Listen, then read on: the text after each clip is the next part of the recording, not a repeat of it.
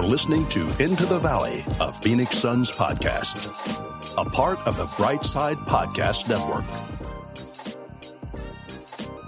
Welcome, everybody, into the Valley. I am Ethan Schutt, joined, as always, by Ryan Schutt and Philip Russell. Gentlemen, I'm going to start with you, Philip. How we doing this Wednesday evening? I'm all good, man. My life is inside now because of how hot it is outside.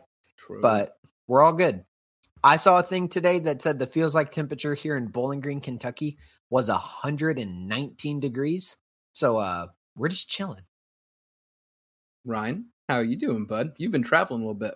I have. I just got in from New Orleans a couple hours ago, and let me tell you, it felt much better being in that city after beating New Orleans in the playoffs than it did flying through Dallas 2 days after losing to them in the playoffs. Dallas sucks, man. If a team's going to do it, at least be a team I already don't like, you know? The people of New Orleans do not like Devin Booker. By the way, that is a quick observation for you. Were they just walking around with like signs or something? No, the few people talked to me because I was wearing a Suns shirt. That'll do it. And made it quite clear that Devin Booker was not their favorite person. Hey, Ethan, how are you doing, man? I'm doing all right.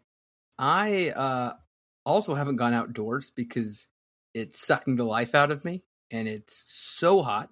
I actually told Brooke today I went out to let the dog out, and it felt like I was in Arizona. Who let the dog out? Who?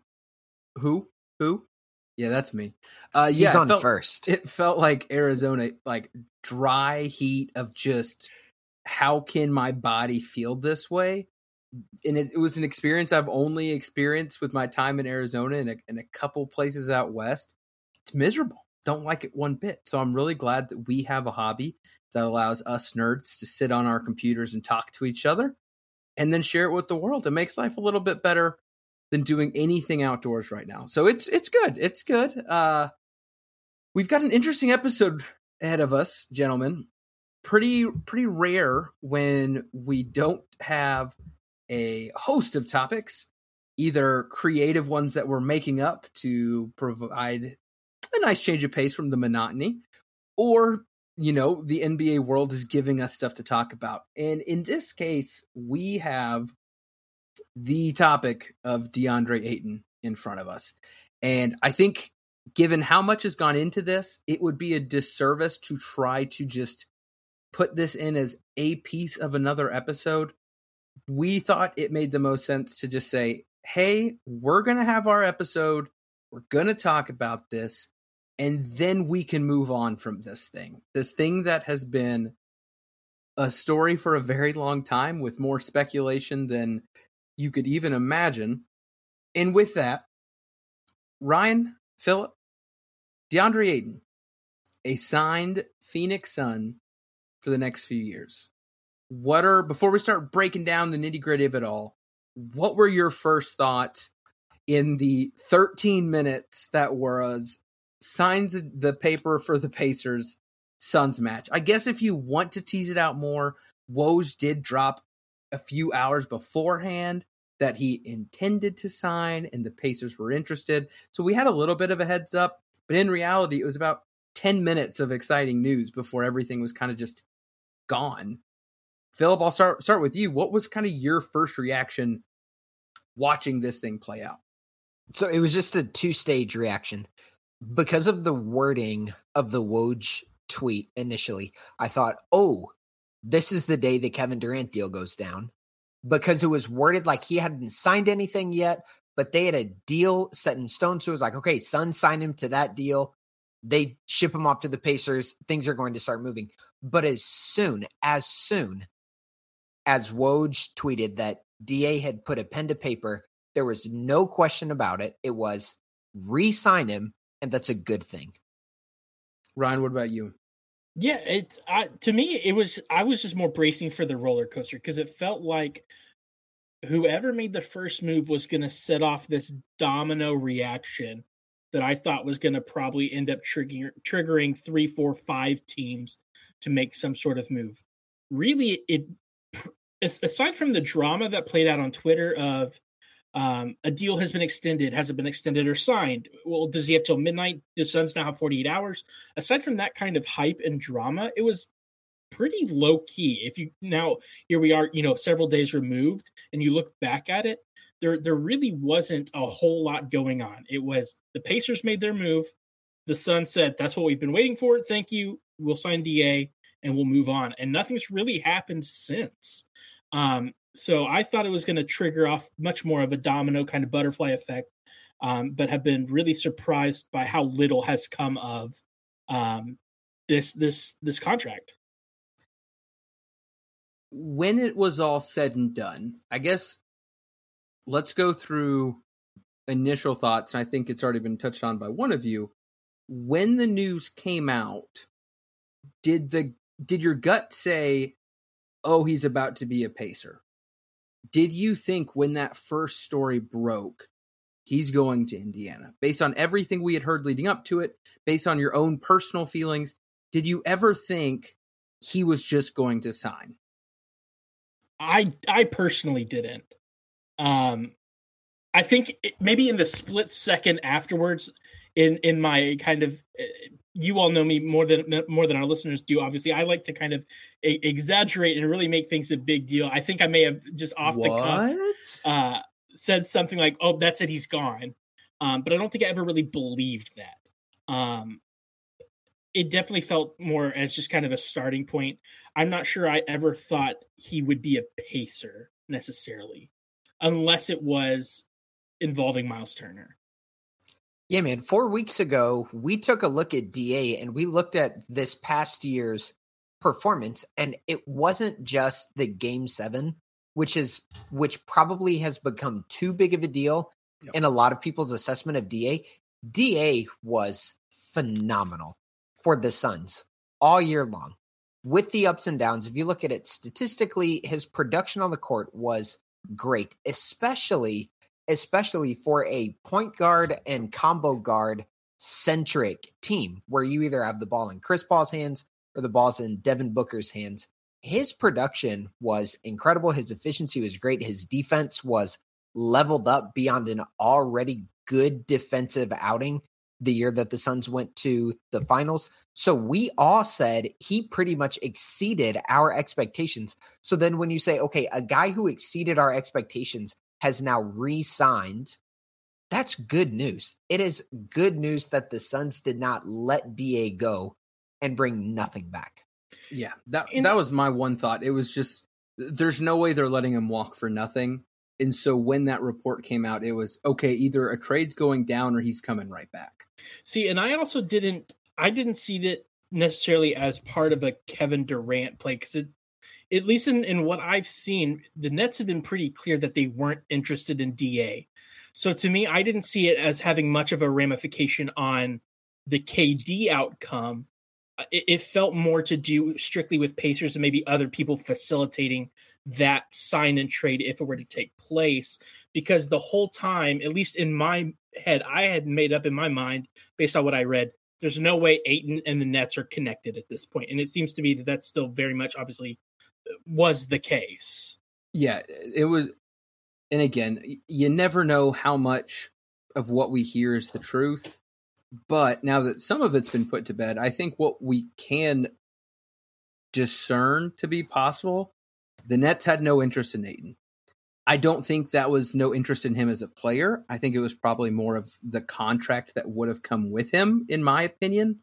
I think if you're a team like the Suns who have built a contender, it's more reasonable to give a max to a center that puts you over the cap with other players over the cap, building this thing together, rather than a team that's about to give up its top two guys, enter a rebuild. You don't rebuild with a max player who's not in the echelon of players we talked about in our last episode about ranking Booker. And it also seemed the Suns were pretty set on not being interested in Miles Turner. That has come from multiple sources as this news broke, and immediately it was, okay, is there going to be a sign and trade?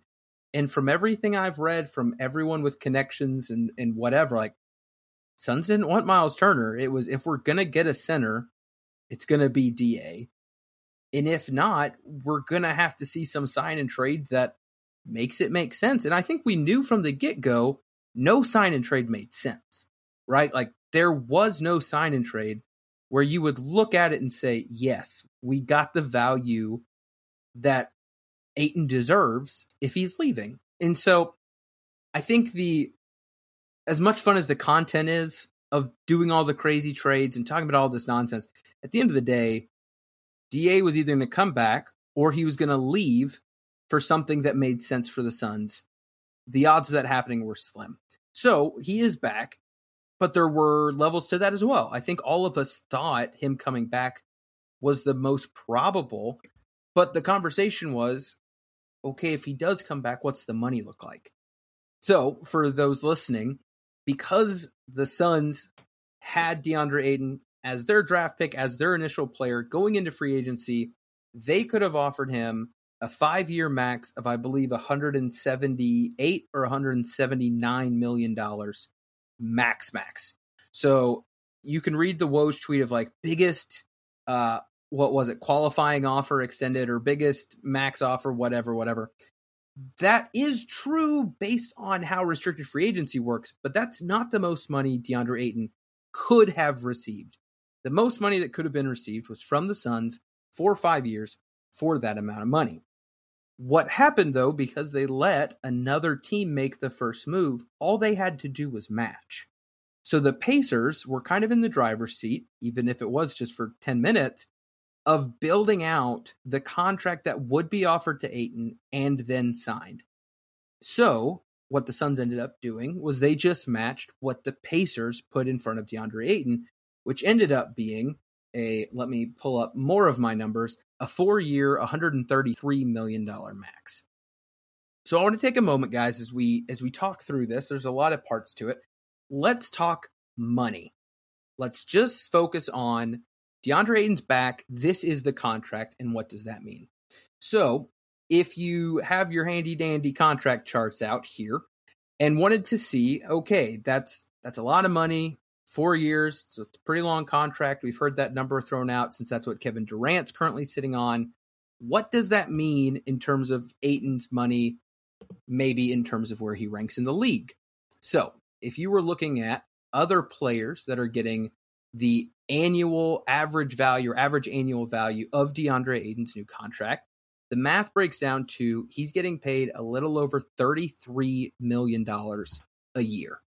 Now, obviously, each contract's different. Some are front-loaded, some are back-loaded. A lot of gymnastics can be done. But if you're looking at Ayton's contract, other folks around him, right in that 30, let's just say 32 to 33 range, are Jason Tatum. Well, that gets a little tricky in a second.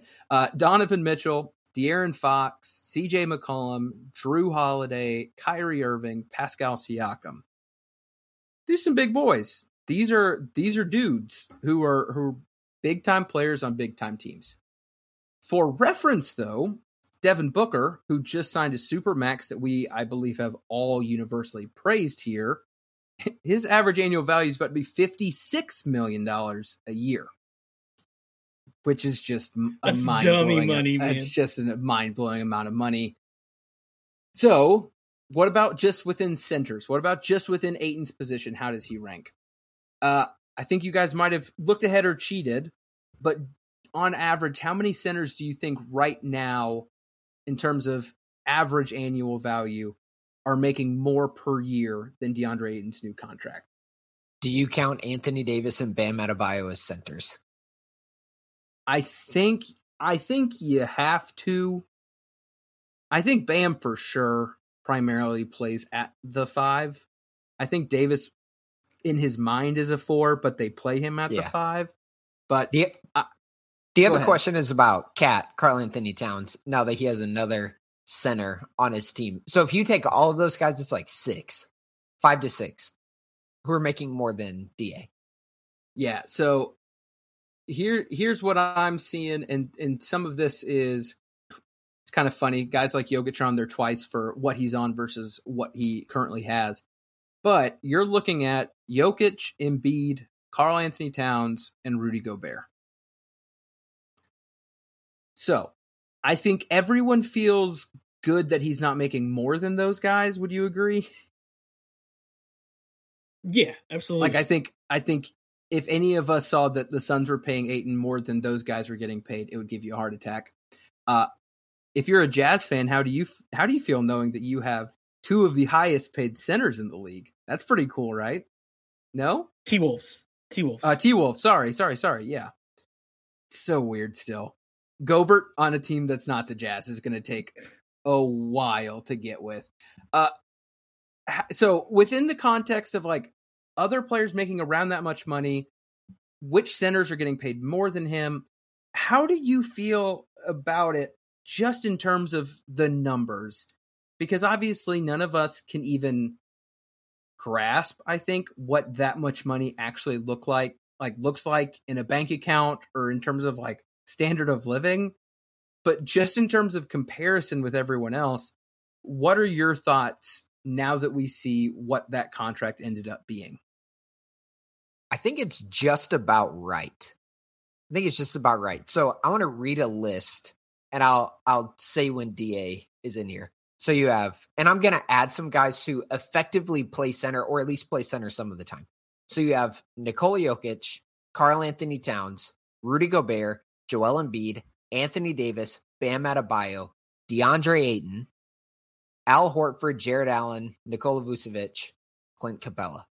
When you listen to that list, the only direction DA goes on that list, if you flip it and say, okay, we're not talking about how much money you're making, we're talking about ranking who's the best, the only direction he's going is up. Right. The only one. There's no argument for him to go down on that list. So then monetarily you would say, okay, about right. Well, and Ryan, I think, what do you think? Yeah, I think especially too if we're looking at the total value of the contract, to speak to the same players Philip's looking at, there is a noticeable difference and drop off after Ayton. If we're looking just at the true centers, the players who are classified as true centers, so removing Adebayo, removing Davis, there's almost a $30 million drop off between Ayton and Horford, and a $32 million drop off. Again, total value for the contract between Ayton and Allen. To me, that speaks to the talent difference and level and age of all of those players. I think he's right where he needs to be. I think talking about $133 million for Ayton, given the context of everything, is just kind of hard to swallow for some people who are putting more emphasis on things that probably don't deserve the emphasis it's getting. But I think he's right where he needs to be when you're talking total value for what he brings to the table, for his potential long term, and for the position. I think it's a fair contract, and it was brilliant of the Suns to basically make the Pacers make the first move and not, as you were mentioning earlier, go for that 5-year, 170 plus deal, because then I might have some questions. But I think the 133 is right where it should be. There's a couple things that I want to bring up. I want to first kind of go along with what you said, Ryan, the idea that it was brilliant to let the Pacers make the first move. I think, and the next tab I've got here discussion-wise, guys, is the aftermath that I think has plenty of interesting ideas and routes we can go with that. If you're thinking psychologically of like, how do we mend a relationship that seems to have some issues, the best way to do that would be to do exactly what they did with Booker. They come out with the contract from day one, moment one, say, you're our guy, we want you, here you go. And here's the problem. I think if they would have come out day one and said, here's 4 years, 133 mil, I don't think he signs that. In my opinion, I don't. I think they needed him to see what the market was for him. They let the market determine the value, and to me, that's what was so key. And again, I think that still could have negative ramifications within the relationship. But at the point in which they were at, I don't know if that can be the breaking point. I think we either already had a breaking point and it's being smoothed over with piles of cash, or the breaking point wasn't quite hit yet. So there's point one, the psychological thing. We'll talk about that more in the aftermath. My second point, based on what you said, Ryan, when it came to the people are upset because of things that maybe are getting blown out of proportion. I like to have a stance on things and be able to present a good argument or reason for why I feel them. I think what you're referencing are the folks that say, I don't want Ayton to get paid this amount because video games, whiny Game 7, P-tests, and steroids, right? I agree. I think if that is why you feel strongly about Ayton getting this money in some negative way, that's dumb. I'm with you. What gets me, and I'm happy Ayton's back. I think if you're going to bring him back, it's a great contract. What gets me is I still am going to continue to have my flag firmly planted in the centers are not the answer movement within the NBA. And so I pull up this list of centers making a crap ton of money. The highest paid center that's played in the NBA Finals is DeAndre Ayton, followed closely by Al Horford. And I have an asterisk on Al Horford because that was an overpay from Philly that they realized was a mistake. He then pinged around within that contract that he probably couldn't get again today. Nevertheless, I continue. You then have to scroll down to Brook Lopez on a 4-year, $52 million deal. I think that's the sweet spot of a championship center in the way that we're starting to see things. Kevon Looney, again, showed great value in adding to a team that can win a championship in today's NBA. He got paid nothing like what we saw. And then funny enough, the next one on the list is Robert Williams, another Celtics center. When it went back to me stating that I didn't like the idea of paying big bucks to DeAndre Ayton, I think you could have scrapped his name out of it and just said a center. And I felt like my argument would have been stronger. The fact that his name got attached to that argument, I think the dumb opinions that you referenced, Ryan, kind of like diluted the argument and kind of weakened it up. But I still feel really strong about this shift in positional value within the NBA. You've seen it in the NFL. You've seen it in many different sports. And I'm really curious to see what this contract will look like in the future when you look and say, hey, look, another team just won the finals with a young, athletic, defensive-minded center who does what's required on offense, but that's about it. I don't know. Like, I don't love that the team is paying this much to a center, no matter who the center is. And so props to the T-Wolves for being like the antithesis of everything I believe in, I guess, and just saying, Ethan, you're an idiot. I'm going to pay all of my money to centers, and we'll see what happens. But I don't know, man. Ethan, I think, too, like, anybody who listens to our podcast regularly can pull up the receipts on the things that I've said about Ayton and the concerns I've had regarding all those dumb things that people get worked up that you're talking about. But at the end of the day, I think he is a great asset to the team. And I can still be concerned about those things. And people are right to be concerned about those things. I think they're red flags for reasons. But his play has shown he's worth being paid. And I think what's important to realize, too, kind of to your point, I mean, I agree that the center shouldn't be that cornerstone money-wise to a championship team. But it comes back to the market determined the value. It wasn't something where the Suns are saying, I think you're worth this much because this is what you contribute to the team.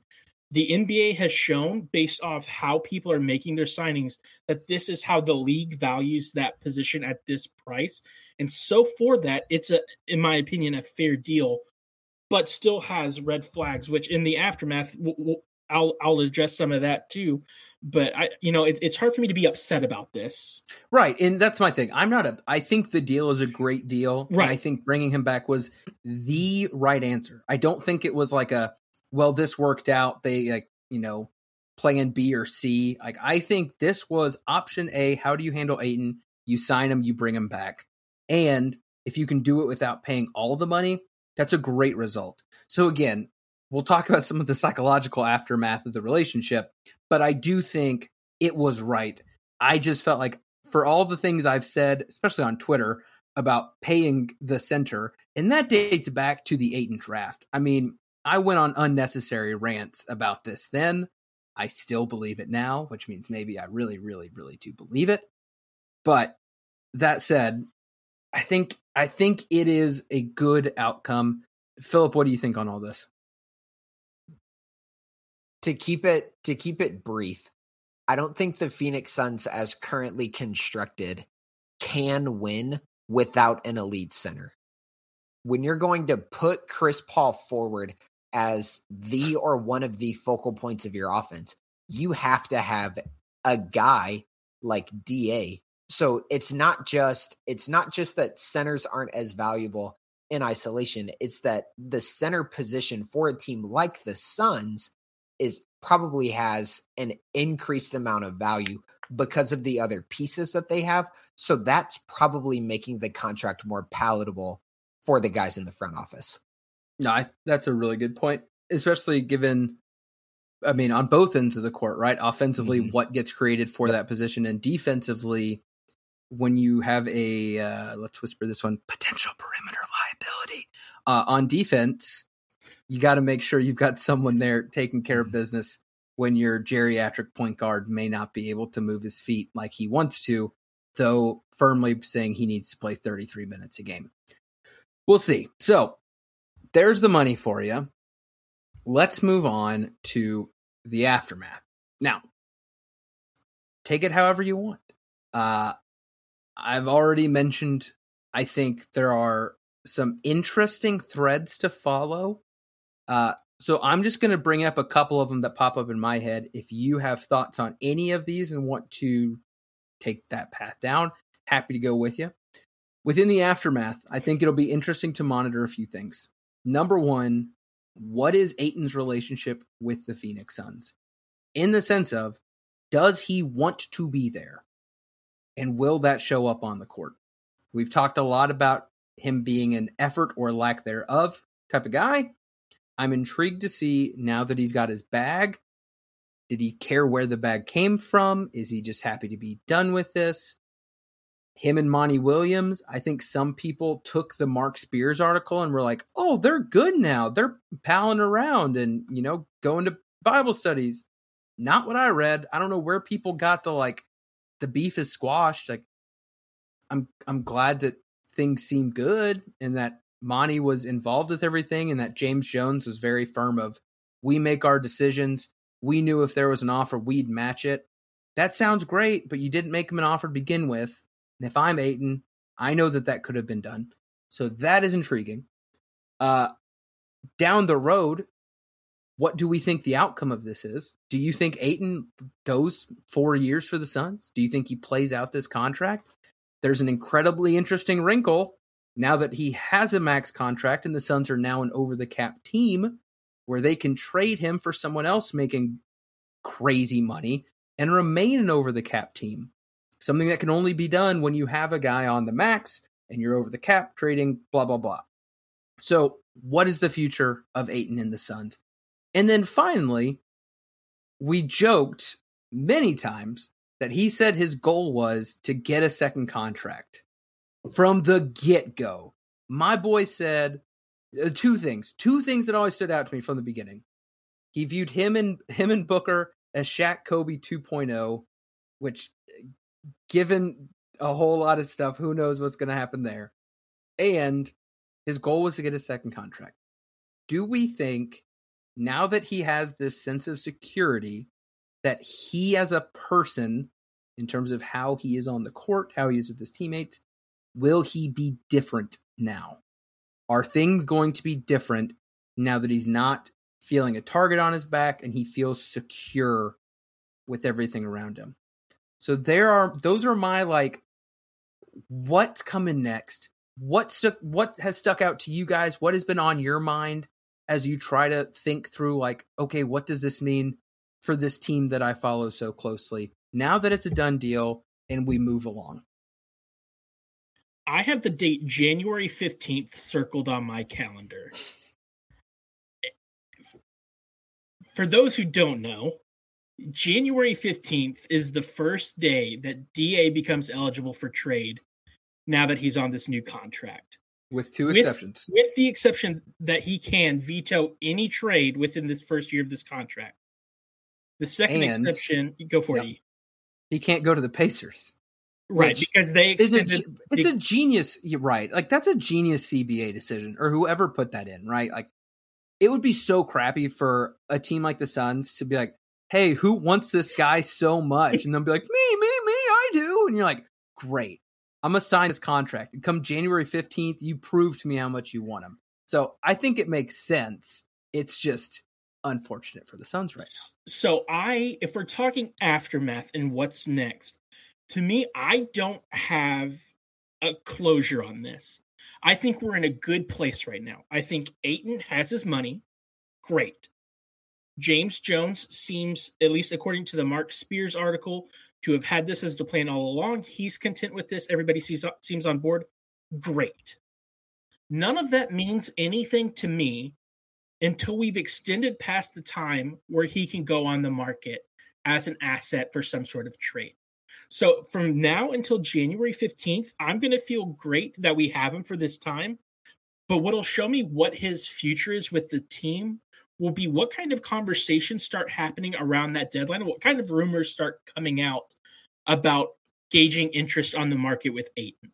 Because that'll tell me how invested we really are with him as a long-term asset on this team. So right now, I'm cool with where we're at, but I don't see this as being over until we've extended ourselves past that deadline. So to me, it's great with an asterisk of who knows what comes next, because this could not be over at this point.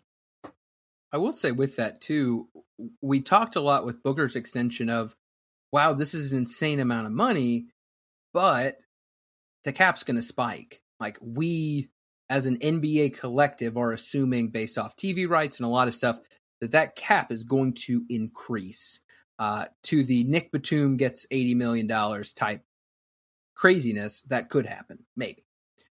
With that said, we use that same logic to say, hey, this Booker deal is a lot of money, but it's not going to look that bad. So I think we need to have that same frame of reference, and maybe this is not the route you thought I was going to go, with the DA deal, not as an asset for us, but for a very valuable trade chip. Because if you're telling me in a few years, when more and more players are making a whole lot of money, that a very, very young, very talented, high-ceiling offensive, defensive center who can't get played off the floor can be traded to you even for a year for a contender who wants to make a big push, 2 to 3 years for a team that has a young core, is averaging $33 million a year, that's not going to scare people away.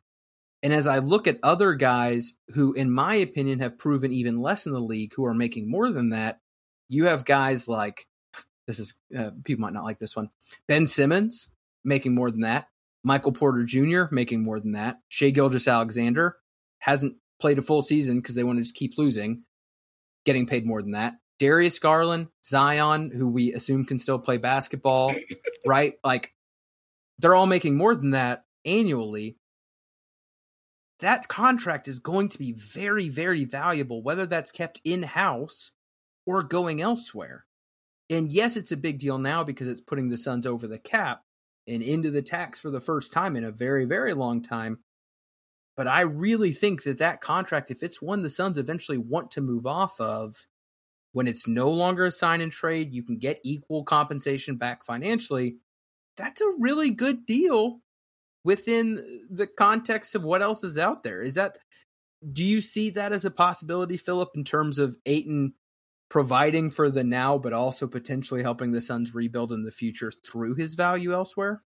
Yeah, and that's the value of any contract that's not a supermax at this point. I don't think we're anywhere close to $56 million being a particularly tradable asset, but we're getting to the point where $20 million a year, 25, and eventually it'll go up to about $30 million a year isn't easily movable, but is a movable, valuable piece like you've mentioned. But as I think about the aftermath, I'm gonna take a step back away from basketball.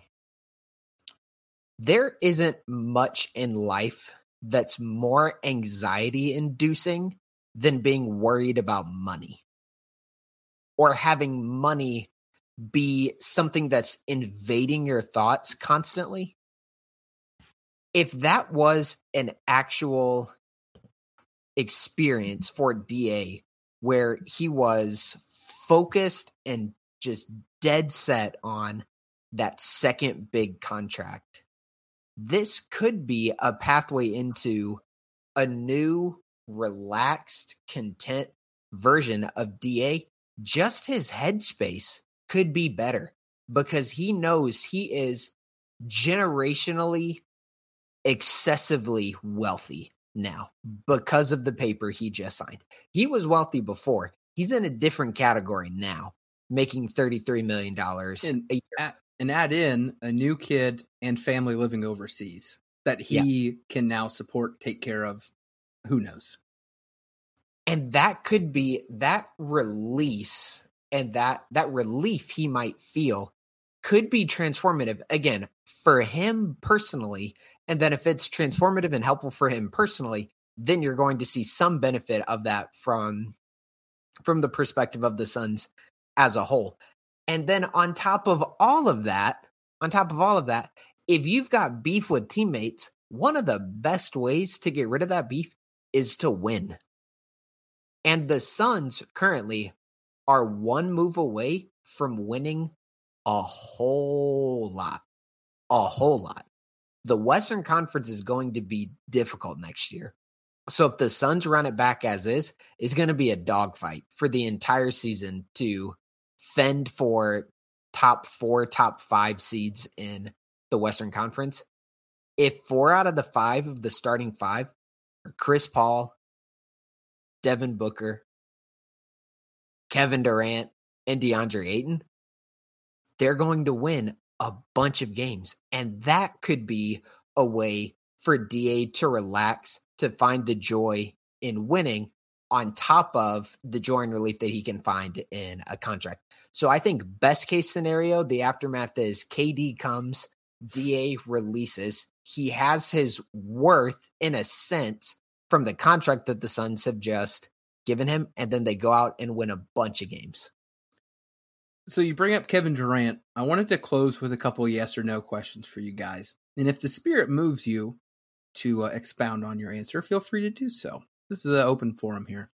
The first question I had was, as of right now, this is today, this is no speculation of new players, are the Suns better than they were last season? Yes or no? No. Okay. Question 2. Does your answer to question 1 concern you? A tremendous amount. Yeah, they got to do something. Right. We've only lost. We have not added. We have only lost. We have lost JaVale. We haven't signed Ish Wainwright back. Well, I know that's pretty small. I take it back. We got Biz back, and that's pretty big. I do love Biz. Bismack's great back. Contract. We've got the Jockster. I assume everyone's going to call him that. And Josh Okogie, Damian Lee, and Cam Johnson has not been extended. That is a quick summary of the offseason. And Booker got paid, Ayton got paid. I tend to agree. I believe we have not gotten better, but I think a lot of teams in the West have. And for that question 2, yes, I'm concerned. Question 3, will Kevin Durant be a Phoenix Sun? No. Philip? Yes, eventually. Do you think eventually means during this upcoming season? Yeah, I think at some point, I think it would be a pretty impressive about face for a guy who oftentimes seems very sure of himself if he were to tuck his tail between his legs and go back to Brooklyn. I agree. Final one. Does Cam Johnson get extended this offseason? No, unfortunately. I know. If I will say yes, with the caveat that Kevin Durant is not a Phoenix Sun. There you go. I don't know. All right. Well, I'm going to throw in a bonus question just because of that comment. Is it possible for Kevin Durant to become a Phoenix Sun without giving up Mikal Bridges and Cam Johnson? No way. No, that would be That's a dereliction of duty if the other GM does not demand both of those young wings. I know. That's tough. I mean, I'd do it in a heartbeat, but that's so tough. Never mind. I was about to take us down some other rabbit hole that's I don't think worth it at this time. But even then, if Ryan's like, I'm not going to do this, but I'm going to do this. No, say we get Kevin Durant, we still are so empty after that. Who else is there? It doesn't matter. Yeah, I'm of the persuasion that Book, Paul, Durant, Ayton, and yes, it's Kevin Bleeping I hope Durant. so. I hope so. But I don't know. The bench just, to me, would be so empty. It can. The Suns are trying to position themselves to have such an overwhelming first group that the subs they put in don't matter. Because at all times in the playoffs, then you will have two of those big four on the court. And the idea would be that is enough creation, talent, defensive versatility for at least two, kind of three of those guys that can carry the rest of the roster. I hope so. I just really want a title. That's all. Is that too much to ask? I just after Ethan and I ruined it by going up to Milwaukee. We did not ruin it. We witnessed Cam Johnson's biggest dunk in history. I just really want it. And I hope we get KD. I'd love to get KD, but even that doesn't look realistic anymore. I don't know. Ethan, wrap this up. Ryan sounds like he needs to go cry into a beer. I'm going through it right now. Ryan's sad. I've been sitting with these feelings for a while. Pause. Both of you have an uncanny ability towards the end of the episode to just bring up sad boy hours, Phoenix Sun style. Like it's just where somehow the conversation always leads. But I have 17 years of this in my soul. Yes. What I think this is something that gets embedded in Suns fans. 100%. Which can't relate. We got 6 championships as the Bulls. All bad for you to flex. Hey, how many of those were you alive for? 3. How many of them were you old enough to know what was happening? 2. It's pretty convenient that you picked the 2 strongest dynasties of the last 50 years to be your 2 favorite teams. That's all I'm saying. Pretty convenient. Goodness. I only pick winners. Practice safe podcasting and wrap this up. Gentlemen, that might be one of the best lines you've ever said on this podcast. And only the folks who love us enough to ride with us 42 minutes in are going to hear that wrap your willy joke. But my goodness. Ooh, that was... All right, well, I'm not even going to pretend to have a good outro. Ladies and gentlemen, thank you for listening. If you're watching on YouTube, thank you for joining us. Thank you to the folks at Brightside. For Philip and Ryan, who both may lose talking privileges for next episode, I am Ethan Shutt. This is Into the Valley Phoenix Suns podcast. We out.